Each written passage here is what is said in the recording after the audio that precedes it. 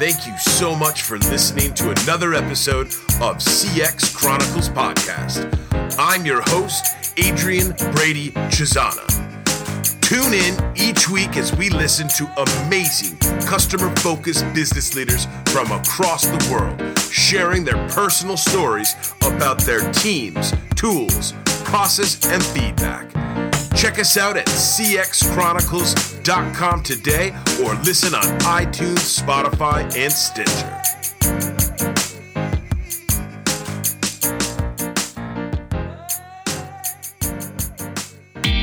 Today's episode is brought to you by Deft. The Deft team humanizes technology by designing, building, operating, securing, and scaling your unique technology solutions with a singular purpose: to deftly deliver on the promise of technology for you and your customers. Check out what the team at Deft is working on today by visiting them at deft.com. They make IT infrastructure work smarter for your business. Hey folks, thanks so much for listening to another episode of the CX Chronicles Podcast. I wanted to take a minute to call out some of the things that we're working on here at CXE today. Number one, CX scorecards. Take a minute to see how your team and your business is performing across the 4 CX pillars. Number 2, CX boot camps. If you need somebody in your company, or if you need one of your CX and CS leaders to get some additional training, coaching, and fractional CXO support, ask us about our CX boot camps. We do a full deep dive with live coaching with your team to run through all the facets of the CX and the CS land. And number 3, CX accelerators. We have been privileged to work with some incredible companies across the world, helping them build their CX and CS roadmap for success as they scale their business and as they scale their team. Do not hesitate to reach out to CX Chronicles today to ask us how we can help make customer happiness a habit within your business. All right, guys, thanks so much for listening to another episode of the CX Chronicles Podcast. I'm your host, Adrian Brady Chisana. Super excited to welcome Mr. Aaron Biggs to the call. Aaron, say hello to the CX Nation, my friend. Hey, everybody. Glad to be here. So, guys, Aaron's got an awesome story that he's going to share with us today. Aaron is the Vice President of Revenue at Deft in the Chicago area. And Aaron, I'm super excited for you to start off today's show. Why don't you give the CX Nation your 2-minute elevator pitch around how you, number one, how'd you get into this whole space? How'd you find an awesome company like Deft? But number 2, how'd you become a customer-focused business leader? I mean, being a Vice President of Revenue is no easy task, my friend. So I'd love for you to set the stage around how you got into this whole world and how you started working with customers and leading teams. Yeah, absolutely. So, as you said, I think as we all have, I've led an interesting career path. Started in operations and led down sales and customer success, and ultimately into the role that many of us call revenue these days. I think that one of the things that defined that for me was experience across different industries. So working in consumer electronics, working in biotech, working in SaaS, now working in the managed IT infrastructure space. Doesn't matter where you are, everybody's focused on serving their customers. And one of the things that has really been motivating for me across all those different roles and across all those different industries is the impact you can have on your customer. So sometimes we get focused on hitting that growth curve, hitting that customer target, retention, whatever it might be. But at the end of the day, all those KPIs exist so that we're growing the business and we're supporting, whatever journey those customers are on. And so that's been the motivator for me. And one of the things that I love about Deft is that, we focus on supporting the infrastructure of businesses on the IT managed services side. And it's the great unifier. Doesn't matter what industry you work in, everybody's got an infrastructure they have to scale. Doesn't matter what size company you are, everybody has growth challenges and scale challenges across that IT function and space. And it doesn't matter what platform you live in, right? Whether you're rocking old school bare metal servers or scaling out a public cloud infrastructure, everybody has a challenge, needs external validation, support, augmentation. And it's really motivating to engage in some of these business use cases, unlock for companies their ability to go focus on their product, their customer base, and not have to worry about the technology holding them back. So that's what keeps me motivated, what I hope keeps my team motivated, and why we exist and what we're out there for. I love it, man. I mean, number one, I think it's the points you just made around every business in the world, every executive team, every customer focused business leader. It's hard. It's really hard to build these businesses, keep these teams aligned, keep your customers aligned, make sure that expectations are always fully baked. This stuff is hard. So like anywhere that you can find areas in your business where you get a little bit of extra support, additional expertise, strategic partnerships, even if they're not full-time, right? Even if they're not like full-time people that are baked into your business every single day, every company in the world finally gets to a point of scale, I think, Aaron, where like they start to kind of build their own little Swiss Army knife, right? They got all their little tools, all their little strategic partners, all their little facets that helps them get by every single day, every single week, every single month. So I love that. That's one of the things that you guys are building at Deft. What about the customer side? What like I just wanted, before we hop into team, what was like the couple things early on in your career that made you realize you love working with customers? And what was the thing that drew you to the fact that like you knew every single day you wanted to kind of get up and work on customer problems or solutions to customer problems as you progressed into your career? Yeah, it's a great question, right? I think it's maybe meant something to me differently along the way. I think when I started, it was about how do I enable my team members to go out there and be the best advocate for whatever it is we might be offering to those customers, and how do I make sure they're unlocking what they can for those customers along that journey that they're on. And as I grew into different roles and functions and management, some of that evolved into it's really exciting. I think that it's really easy to get stuck in a role where you're focused on a singular product, service, line of business, and there's nothing wrong with that. But I think that for me, being customer facing means that a good part of my day every day is engaging with those customers and those clients and understanding parts of their business, helping them think out loud about what's wrong, what should I be doing better, why am I not behaving like my peers, or like the best practice examples that we can outline for them, and how do you help them unlock something that moves their business and their own careers forward. Plus, I think just being customer facing means that as we all know, every day is a new challenge, a new hurdle to face. Oh yeah, and that's not a bad thing, right? I mean, it's not stale. I can tell you, I've never had a day in a customer facing role that was doldrums and avoided that excitement. So that's a lot of what has drawn me in and kept me there. That's super cool, man. I appreciate you sharing that. And I think, you're right. Number one, anybody that's in a customer facing role and is managing customer communications, customer expectations, just day-to-day customer ops, they're going to completely agree with what you just said. Every day is wildly different. You have some awesome days where seemingly everything's going perfect in your portfolio or perfect in your pipeline, or every one of the deals and the accounts you have is like flying along perfect. And then you got some of those days and those weeks where it literally feels like everything just turned red on you and you don't know why. And but you're right. It keeps things different. It's the wonderful up and down of being in a customer focused role. But Aaron, I'd love to dive into the first CX pillar of team, man. So you've got the super cool team over at Deft. You're responsible for revenue sales, the most important part of any business. I'd love for you to give us a sense for how the team's been built at Deft and give us some insights into sort of the team that you're building and some of the different roles and some of the different positions that you guys have taking care of your customers every single solitary day. Yeah, absolutely. Right. And I think the first thing is that it's not static, right? It's a changing thing. We try and evolve to what our business needs, what our customers need. When I started on this journey, we were building out the beginnings of what's the right operational support for the sales team? Let's make sure that's in place, right? And there's a whole exciting journey that's happening in the world, from sales ops to revenue ops, and the introduction and really explosion of sales and revenue enablement.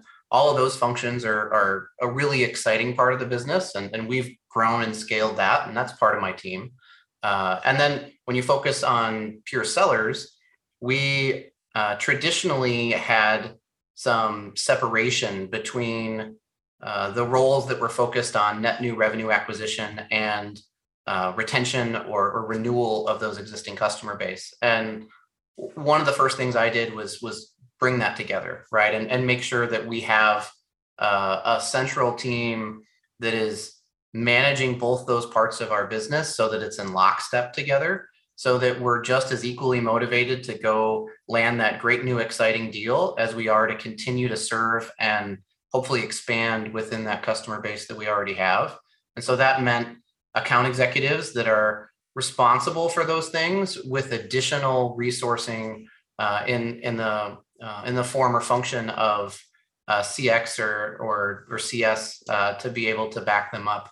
And that has been great, right? That's the direction you want to move in. A cohesive team that's engaging on not just how do I offer the next quote, the next sales order to my customer, but how do we have a productive business review? How do we ensure that when we're sitting at the table and talking about the next 3 years together, it's not just about a shared goal to solve problems, but to unlock things and create new opportunities on both sides, and to allow a frank conversation on the technical side. I think one of the things that CS team really allowed us to start doing is create a engineering to engineering engagement layer with our customer base that sometimes is sheltered off. And again, that's value add. That's why work with Deft, because your technical team gets to have that candid conversation about what's working and what's not. And it's not just a high level executive review. It's a meaningful deliverable to your business that we're presenting. And so that meant a lot for our customers and for us as well. And then, you mentioned it, and obviously we still need to acquire new revenue. And so you have to have that demand gen, you have to have that SDR, BDR function, you have to have people out there creating advocacy within the prospect base and identifying people who are in need of your help and certainly helping them understand why it's worth the 5-10 minutes to have a conversation. That's a hard job, right? I mean, anybody who's done that knows it's a hard job.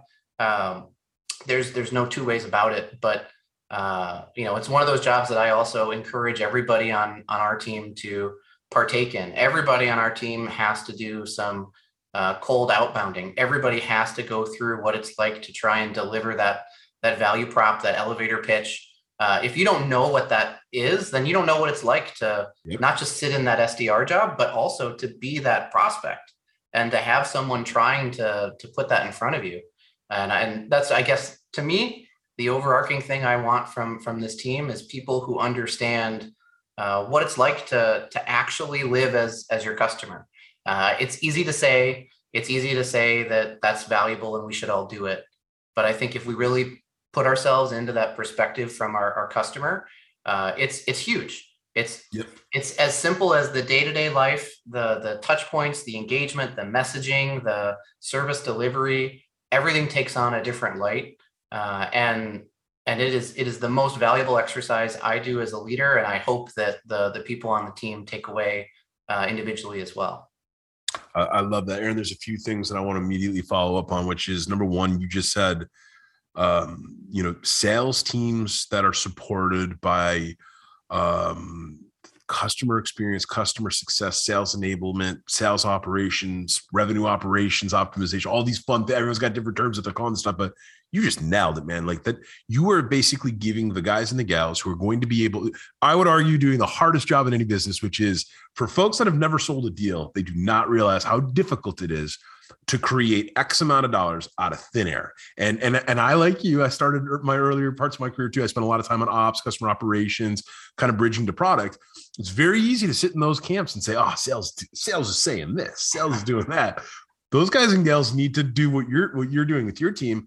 Put them on the front line, man. See how difficult it is to send 100 messages, maybe to get 5 people to say yes to you, then get ghosted on 4 out of the 5 to maybe have your one phone call, and then do that all over again. Then you got to have that now enter the next layer of your pipeline or of your conversion math, where maybe you got to have 10, 15, 20 of those conversations just to get a deal. So it's like the companies out there that are creating incredible customer experience, and they're sort of supporting or building all of these bridges from product insight and usability insights and just market-based insights, and they're feeding all that back to product and feeding all that back to sales. Those are companies that when they're getting on that super valuable at bat, or it's maybe the first 5-minute conversation that you're talking about, Aaron, they're value packed. They understand the difference between an ICP or an NICP. They understand what some of the qualification variables are that are probably going to matter the most to a ripe opportunity. And then lastly, it's just this idea of now more than ever in this world, man, we are just competing with so many messages everywhere that if you can't get to the quick and the dirty of why you're talking in 2 to 3 minutes, it's that easy to lose somebody who could be fully qualified, fully baked, ready to rock and roll ICP lead. So it's a hard space to be in. But I love that you said, at Deft, one of the things you guys are doing, you've invested early in the CX side and the CS side, customer success side. You're sharing those insights. You've got communication happening in the business. That's awesome, man. I think that's super, super cool in terms of a lot of companies, it takes them a while to get there. It takes them a while to surface those insights. It takes them a while to figure out how they can support their sales team, regardless of if they're at the top of the funnel or maybe lower in the funnel where they're closers.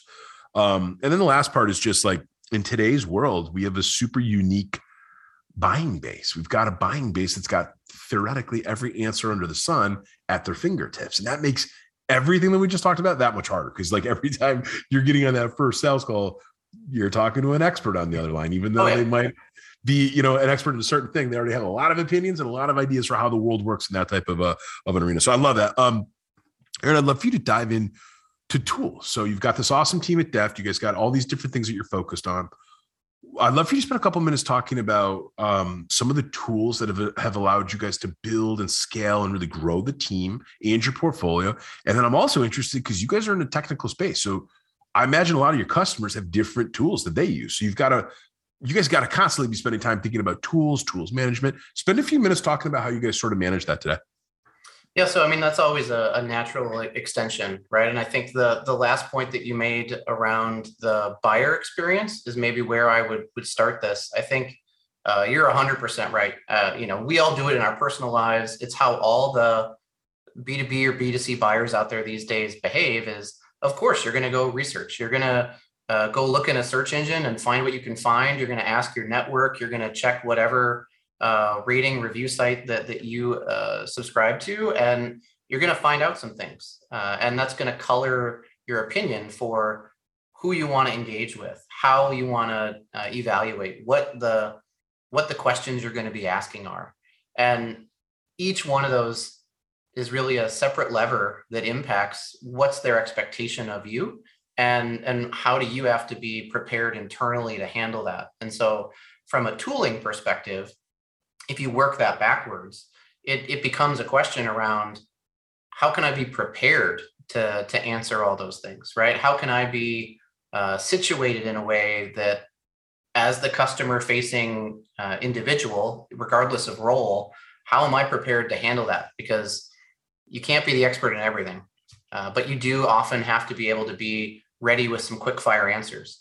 It's classic 101 sales to understand when to say, I'll get you an answer versus providing an incorrect answer.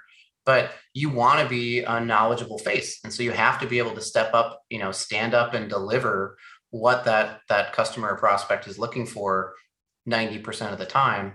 And so that also means, where's your information live?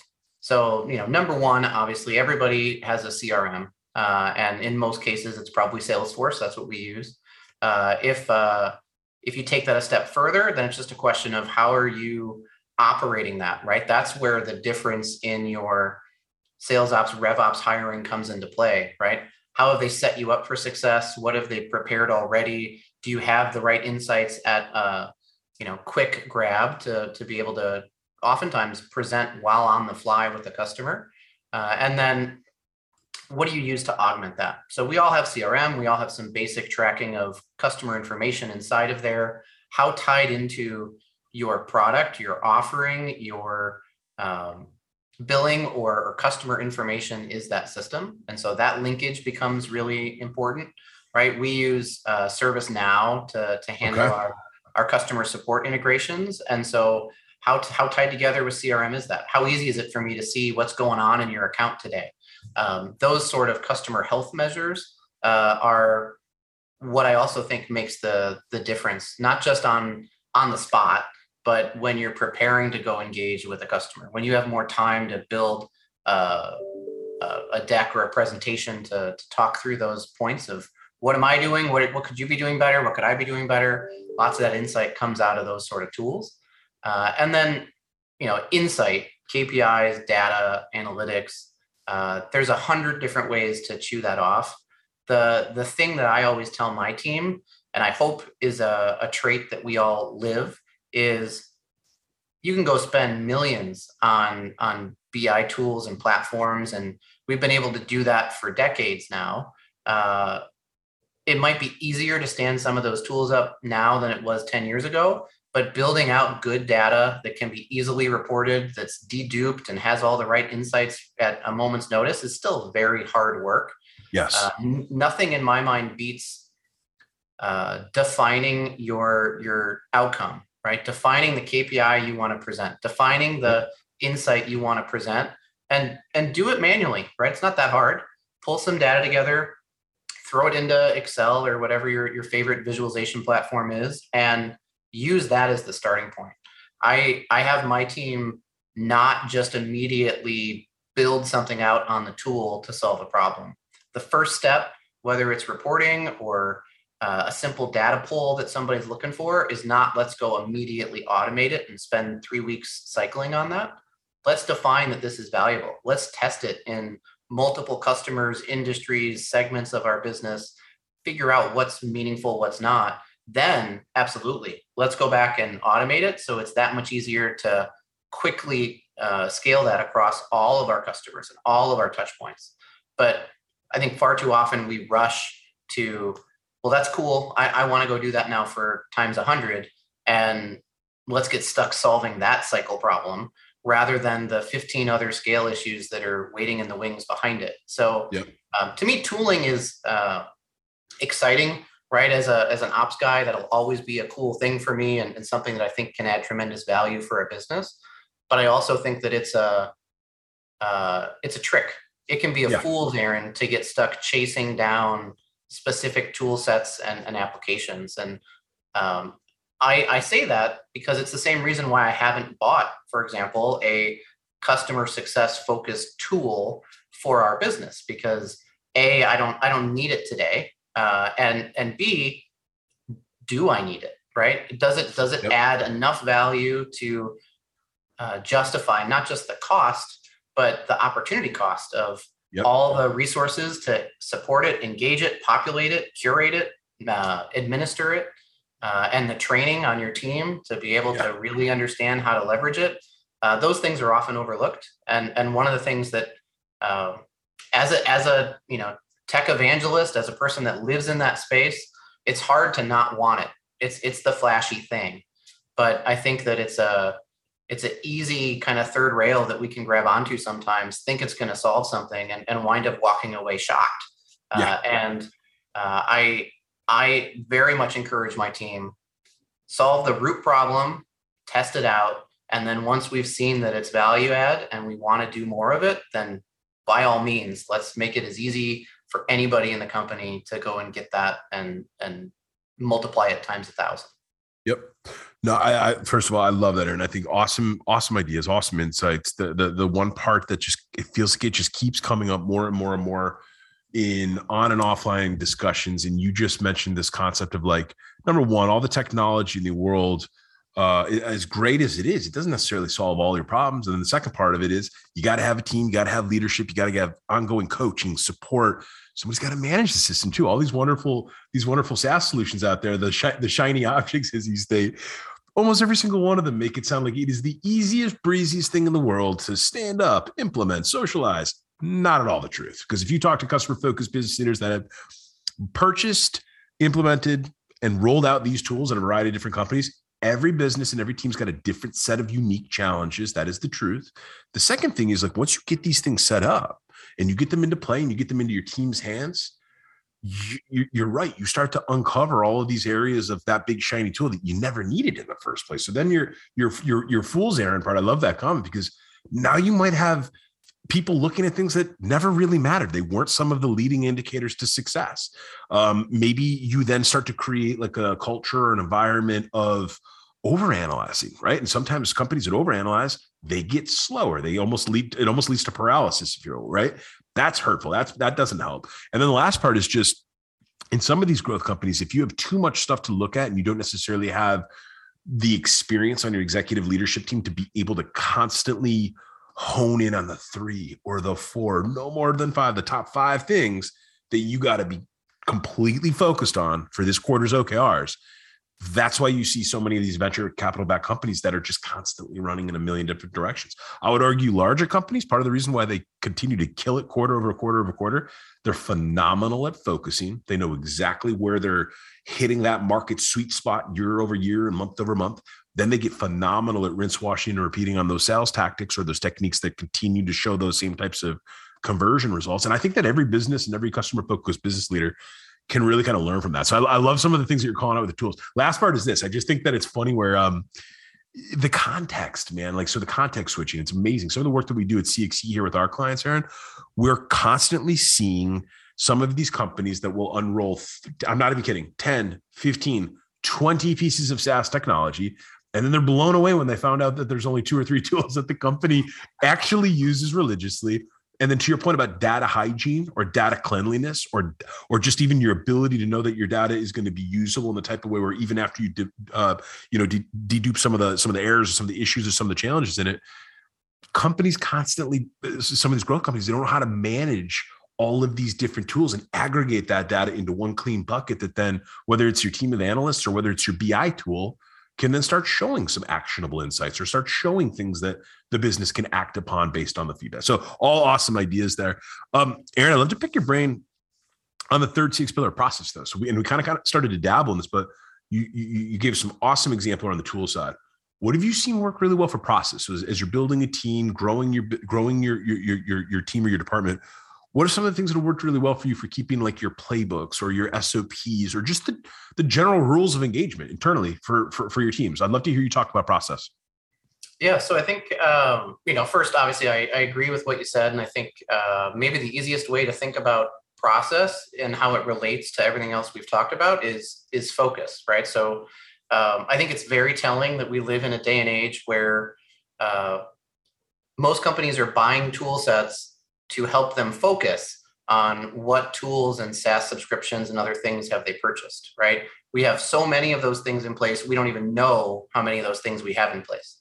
I think that creates this crazy dynamic in a business around, well, now we just have too many. Let's focus on trimming it down, not on what adds value, not on what's the best customer process, not on how do we solve problems for our clients or create a better journey. How do we cut our SaaS costs, right? We always tend to swing too far on that equilibrium, no matter where we are, right? And my personal belief is that balance exists in all things, and that focus helps us get there. So, great example on the process side is business reviews. I think business reviews are a core tenet of what many of us believe constitutes a good customer success team or function, something that's a clear deliverable most customers or clients have. And even within that, right, what's the right process to define what a business review is? Is it quarterly? Is it monthly? Is it a business meeting? Is it a technical meeting? Do we dig into facts and figures? Do we dig into more telling roadmap on where we want to go, right? Who owns it? Is it a sales conversation? Is it a customer success or experience conversation? Should it be led by an executive or someone from the product or the technical side? And go from the customer perspective, right? Who should I be bringing to this meeting? Is this something for me as the service or the application owner? Is it something that I need to engage my executive team in? Are you trying to pitch to me on buying a new product and I need my manager or my procurement person or whoever? Everybody handles those things differently. But I think that within an organization like Deft, we have to define for ourselves, what do we want? What do we hope that we're bringing as value add, and lay out a course for our customer to understand this is what this is, right? This is what we're doing this for. And you can help shape it. You can have a voice in what your business review is. Of course you can. It's your business. And let's do that together. And so we've tried to create as just one example, in that process, the opportunity for the customer to own that engagement, right? What's the cadence you want? What's the audience you want from our side? What can we bring to the table on this cadence that you've specified that would be value add? And based on that, who do we now think is the right audience from your side of the table to be able to participate in that meeting? And similar to value selling, similar to this idea of putting in front of a customer something that's hard to say no to, and something that instantly registers as, well, of course I should be doing that. If you build out your process so that they're bought in and they're partaking in whatever it is that you are delivering, there's an immediate pendulum swing to, oh, this is great. I want to do this and I want to do more of this. And I'm going to, every quarter, I'm going to bring my C-suite into this. And this is now the new benchmark, right? This is what I now expect from all of our partners, from all of our engaged companies. And that's what we want to see. So that's huge. And an external process. I think the other example I would position is just internally, right? How do you internally inside your business create process that allows your customer-facing teams to have focus? It's the same thing. We have training teams or product management teams or ops teams that are competing for time and attention from your customer-facing staff. How do you make sure that they're getting the insights they need and it's in a focused manner, right? And to me, that's the same idea. It takes some good leadership to make sure that you are aligning internally on what's critical, what's the next step that needs to be taken to mature and grow this team, this function, our deliverables. But then also there's a little bit of everything that gets baked into that. It's the people, it's the process, and it's the tool set. And so that's why we went down that path of very early, even with a small customer-facing team to start with, let's invest in an enablement platform to allow our team to have that central place to live for all of their internal and external collateral, for all of their sales training, for all of their internal practice and pitching and mentoring from their sales management. All that lives in one place for them. And so their life is, I'm in my CRM, I'm in my enablement tool, or I'm in a customer facing engagement, and create for them focus in their own workflow, their own lives. And suddenly you'll see the outcome of that is they're way more engaged with the customer base that they're speaking to, the actions that they're being asked to take, and hopefully delivering a differentiated and value add buyer experience, which from my own personal point of view is what makes the difference. Because we can all argue, right, about the 3 Ps and about how to be the best value add for our customers that we can. But frankly, customers want to see that you are meeting them where they expect you to meet them, you're delivering what they expect you to deliver, and that you are a knowledgeable resource that up levels for them or their team, whatever challenge they're seeking to solve. And if you ignore that customer journey and that experience that they have, then all you can compete on is price, right? And none of us want to be in that space. Yeah. Yep. I absolutely love it. I think, Aaron, the first thing you make me think about, like, just in terms of even that customer relationship and adding value, made me immediately think about the power and the the power of performing regular customer portfolio reviews is one of the first things you made me think about, because how is it possible to become a strategic partner? And you just nailed it. If you don't already know the cadence, the preferred cadence, whether it's a weekly, a biweekly, a monthly, some people are busy. They can only talk every 90 days. Me personally, with some of our customers at CXC, I don't love it when I hear north of that. And I hear people say, we talk with them once a year and that's what they like. And I'm like, I don't know. I'd like to reach out to 10 of your customers and see if that's true. Because my guess is 80% of them are going to say they want to talk to you more than once a year, especially if you have an expensive product or an expensive service. Yeah, most paying customers have lots of opinions and lots of free advice that they're willing to give you, at least on a quarterly basis. So that's one thing. So I love that you're bringing that up. But then on the second part, the enablement part, and I love that you gave us an awesome example of this, because I think that a lot of companies struggle with this piece. I think a lot of companies, when they get good at selling and they get good at finding new customers and they get good at setting new customers up, oftentimes that's when they start to kind of lose a little bit of the momentum internally on keeping your people, your employees educated, keeping them supported. I use the word socialization constantly with our clients at CXC, and I know some people that know me well, they laugh but it's true, man. If you're not constantly thinking about how you're going to broadcast what needs to be socialized on a given week, a given month, a given quarter within a business, it's really easy to forget from an executive lens. We throw so much messaging out into an average company that it becomes almost impossible for your people to know what are the top 3 things you want me to focus on. That's number one. The second thing is I think about it constantly, like the news, the 6 o'clock news. Like, how do you think ABC and CBS and NBC, 3 of the largest networks on the planet, how do you think they get so darn good at showing the world everything that happened in a 30-minute segment, right? They've got their international, their national. They've maybe got something about business economics. They got something about sports. They got something about weather, right? My point is like, if you just take a page from one of the best storytellers that the planet has seen in some of these news networks, companies can do the exact same thing in their own startup, in their own growth focused company. I don't care if you have 100 people on your team or if you've got 10,000 people in your business. And I think that's another thing that some of our listeners, you don't need to wait for your executive team to do that. If you're running customer success, start there. Like, start coming up with like the 6 o'clock news for customer success. If you're in Aaron's role and you're thinking about all revenue and revenue operations and everything under the revenue umbrella, spend some time thinking about that sales report. But then the other piece too is I think what's going to become a far more popular trend, especially post-pandemic, and especially with just what's happening with the Great Resignation and this big, massive talent migration that's happening across the world of people. People want to work at companies where they feel informed. They feel like they know what's happening. They've got the pulse or the drumbeat of not just the executive team, but the whole damn business. And then second of all, companies that provide and build incredible customer experiences 9 out of 10 times have dynamite employee experience. Their people they're well in tune with what's going on. They know what the North and the South and the East and the West is. They know what their role is on the team.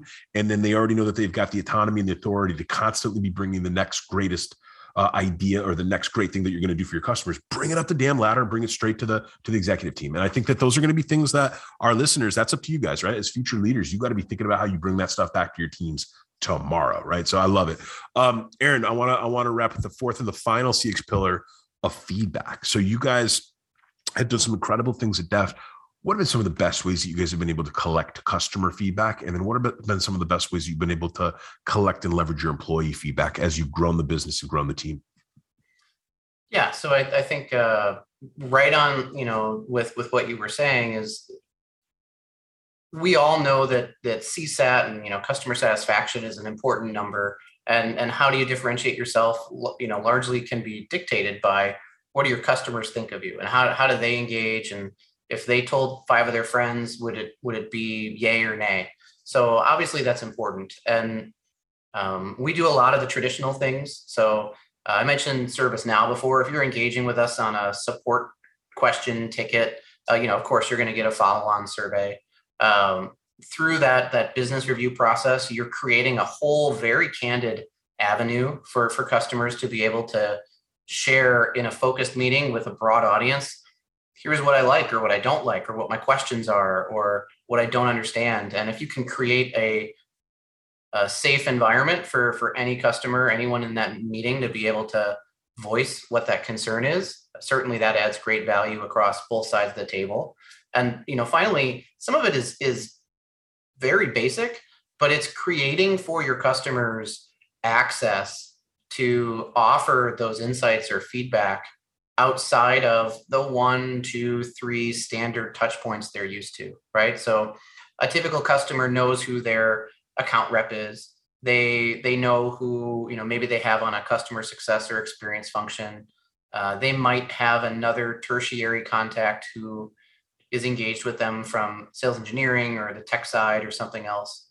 But oftentimes we're not good about creating avenues for our customers to raise their hand and say, hey, you're the VP of revenue. Hey, you manage the marketing function. Oh my goodness, you're in charge of product for a company that I take services from. I'd love to share that input with you, right? And create opportunities for stakeholders in those businesses to engage with you. And sometimes it's non-traditional. Sometimes the stakeholder is actually more financially minded and he wants to talk to your CFO. And he would find the most value in being able to talk at length with that individual. Or maybe it's your data privacy officer, or maybe it's someone who's working in a technical role. But opening up that contact list inside your business and letting people have some of that access isn't a threat. It's a huge value add. And finding the avenue to present that and to sometimes curate it so you're protecting your own team's bandwidth, but allowing people to have that access has been a differentiator, especially when you look at the markets that certain companies play in. For us, we live in a world where a lot of our competition are large scale enterprise organizations that would never do that. They would never give you direct access to some of those individuals. And so certainly, why would you want to work with us? Because you're going to be part of the team and you can talk to any of these key stakeholders in our business if you have something you want to share with us, good or bad. So I think that's really important. And then on the employee side, nothing has made a bigger difference for us over the last 2+ years than staying really in tune with the company, right? I think it is very easy to ignore that the opinion of your employees has huge sway, not just on your business and the productivity of that business, but on the trajectory of that business. If your team isn't pulling together and pulling for you as a combined entity, you're not going anywhere.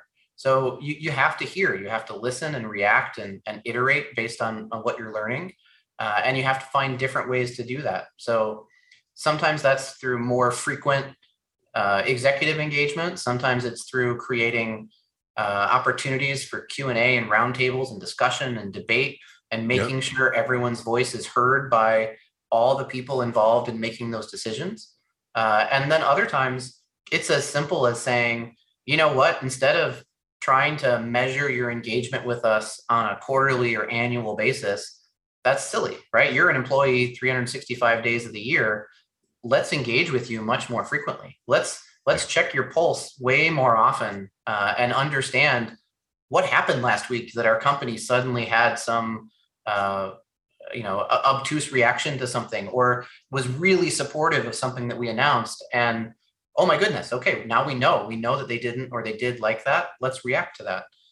And you can't live as if it's not a data point that we can measure and understand these days. So what we want to do from our leadership perspective, at least, is stay as engaged as we can, try and check that pulse and be as engaged with our employee base as we can, and offer them varied opportunities depending upon their own personal styles for providing feedback to have a safe avenue to do so. Sometimes it's anonymous, sometimes it isn't, right? Sometimes it's through a direct line of management, and sometimes it isn't. I will tell you, the one thing that we have done that I personally found the most enlightening was bringing in management from external teams, meaning non-customer facing, non-sales, and having them lead conversations with the customer facing and sales team about their employee experience or things going on in the business, and let them be the facilitators of that, right? Removing your own management team from the picture in that discussion solicited some great feedback that maybe we wouldn't have gotten otherwise. And again, allowed different individuals on our team to voice themselves that maybe they wouldn't have otherwise. And to me, that's, at least as my own personal leadership goal, something that I want to see us do more of, and I want to see more organizations do more of, is recognizing, just like learning styles can be different, individual employee feedback styles are different. And not everybody reacts well to a web form. Not everybody wants to voice themselves on interactive Q&A session, right? You have to find and meet your team where they want to be met, and hopefully learn something from it, and then go and take whatever corrective action you need to. But that's kind of been our journey. That's, I think everybody is still learning what and how and where we go from here. But I think that's been one of the big takeaways for us. I love it, Aaron. Awesome ideas. Awesome, next steps and action items for some of our listeners. But kind of love what you guys have been doing there, because I think you just nailed it. You have to meet people where they need to be met. And I'm going to go a little bit further. This is like, if you've got 1,000 customers and you know that a quarter of them are phone call people, a quarter of them are survey people, a quarter of them are in-person people or Zoomers, and then a quarter of them are just texters or a different type of messaging solution, play that way. Your employees are the exact same way. Employees are they've got their comfortable spots. They've got their spaces where they actually feel safe and they can give you candid, actionable feedback on the employee side. And I don't know that enough companies really do a fantastic job of aggregating both of those different sets, both of those feedback sets into one type of bucket that then they can make. Because look, when you've got the good, the bad, and the ugly from the customer side, and you got the good, bad, and the ugly from the employee side, and you do some trends and analysis and you see where there's alignment, very, very good place to start prioritizing right there, right? Because if your employees are saying it and your customers are saying it, probably a ripe spot for improvement or optimization. The other thing is this, man, is like companies that build these incredible cultures and these awesome employee experiences, I would say 9 out of 10 times they're doing a phenomenal job of taking what they've already learned on the customer side, which is listen, collect, assess, and act. And they're just doing it on the employee side. And I think for today's smartest and brightest A players and contributors, they want to work at a place that they know that their feedback is going to be listened to. Number two, they don't want to keep smashing their head against the wall. If you keep doing the same thing wrong again and again and again, people have a limited appetite for that this day and age. And I get it. Sometimes you're in a business where the executive team might not have the ability or the desire to shift, because let's call it what it is. If you're killing it on the financial performance side, you might be a little bit more pressed to not change anything, right? If you keep crushing sales goals and if you keep blowing through your conversion metrics, and if everybody continues to see your sales going up and the right, you could be hesitant to want to change because you want to keep that same type of pattern going. But I do think it's important to realize that they're just like anything in life, anything in business, anything in your career, they're stepping stones to this stuff. You can find your preference. You can find what works for your team, your business, your customer base, and you can get started there. So, Aaron, this has been an absolute pleasure, man. Tons of awesome insights. Before we wrap up today's episode, my friend, where can people find out more about you, and where can people get in touch with your team at Deft today to learn more about the services that you guys are providing to your customers? Yeah, absolutely. At Aaron Biggs out there on all the socials in the world. But importantly, I think anybody that happens to need support in the infrastructure IT managed services space, Deft is a 4-letter domain name away from you, right? So DEFT.com. Happy to engage and help try and solve problems. But Adrian, it's been a blast. I love digging into this stuff. I think it's huge value. I hope the listeners took something away, and look forward to chatting more in the future.